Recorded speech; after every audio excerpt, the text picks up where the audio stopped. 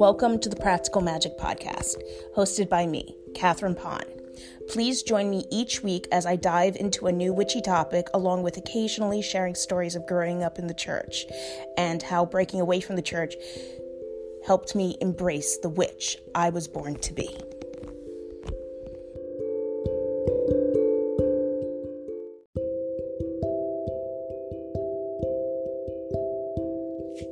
Hello, everyone. Welcome to the Practical Magic Podcast.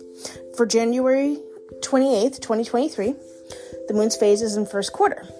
Some ways to work with the first quarter moon are attraction, bonding, and taking action. For January 28th, 2023, the moon's sign is in Taurus. Taurus rules over the thyroid and the tonsils. Surgeries are not recommended for this phase of the moon. Moving on to the card of the week, which is the Five of Wands, pulled from the Tarot for Kids deck. And the description reads, the Five of Wands, let the game begin. The Five of Wands can indicate a game, competition, or contest. Know that you'll have to bring your A game when this card comes up in a reading. A half-hearted effort won't bring home the gold. With that being said, let's jump into this week's episode about Imbolc and some simple ways to celebrate. Starting off, Imbolc starts the night of February 1st and ends the night of February 2nd. Some easy ways. The second thing is trying something new and positive is a great way to acknowledge and celebrate Imbolc. For me, in my life, this looks like holding myself responsible to going to the gym at least 3 times a week, along with starting to going to one of my local libraries in New Haven, the New Haven Free Library. Every Saturday at 10 a.m. to 4 p.m., they have a meditation group. Obviously, you don't need to be there all day, but it's such a broad window of time on Saturday that you can kind of pop in whenever's best suited for you. So those are the 2 things that I'm definitely going to start incorporating into my life. Some other things that you can do to acknowledge Imbolc and celebrate. Paying attention and looking at nature and seeing if you can see signs of spring starting. Another thing you can do is incorporating cinnamon to your spell work.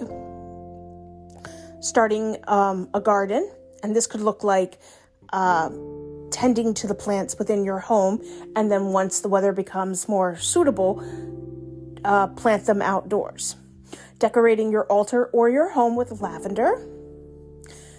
Making a corn doll or a craft, a bridge cross. Candle magic. Some colors associated with candle magic are white, red, green, and pink. Of course, if you don't feel drawn to incorporating colors, by all means, just work with the flame. I do that. Some incenses that are associated with Imbolc are myrrh, frankincense, jasmine, and cinnamon. Some herbs are ginger, blackberry, bay, basil, myrrh, and heather. Some crystals that are associated are amethyst, bloodstone, red garnet, moonstone, clear quartz, onyx, ruby, and turquoise. Some flowers that are associated with Imbolc are lavender, iris, snowdrop, and any and all white flowers. Of course, this is the time to honor the goddess Bridget. Some other things that are associated with Imbolc are new beginnings, new life, purification, cleansing, early spring, end of winter, inspiration, fire, Bridget, as I mentioned before, maiden, the goddess, growth. This growth could indicate actual physical growth, getting taller, but it could also mean growth in like wisdom, knowledge, insight, etc. Daylight, planting seeds. Divination, the card that is associated with Imbolc is the Empress card or the Star card. Some foods that are associated with Imbolc are bread, cakes, seeds, potatoes, onions, leeks, wine, and apple cider.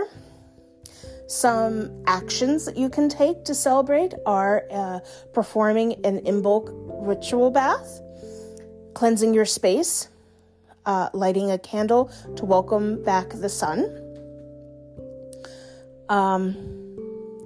start the process of a spring garden, clear a space for new beginnings.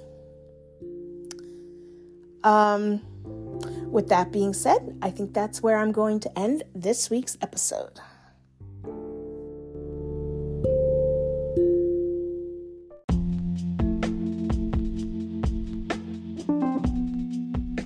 I'll be back next week with a brand new episode all about memory charms.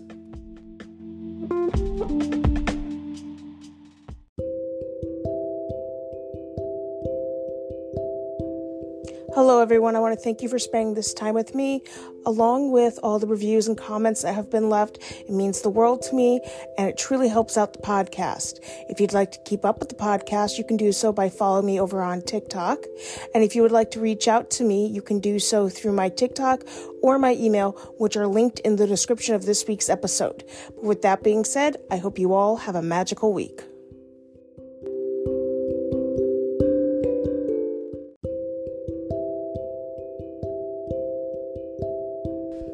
If you would like to join me in keeping the conversation going, you can do so by checking out the podcast over on Spotify, where each week there will be a question attached to the podcast, and you can leave your comment.